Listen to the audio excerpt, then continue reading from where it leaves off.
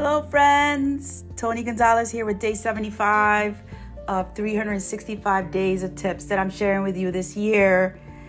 And today is about red light. Not red light, green light, go, like that game. This is more of a tip on how to use a red light every time you stop at it. Instead of thinking, why is this taking so long? Why can't I get to where I need to go? Think about this. The next time you're in a car or in your car, use each red light as a reminder to take one full breath that you pay attention to the whole way through.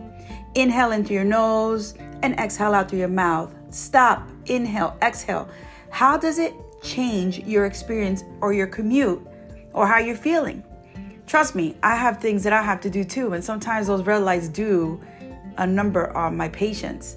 But what a great exercise to get you to focus more on you.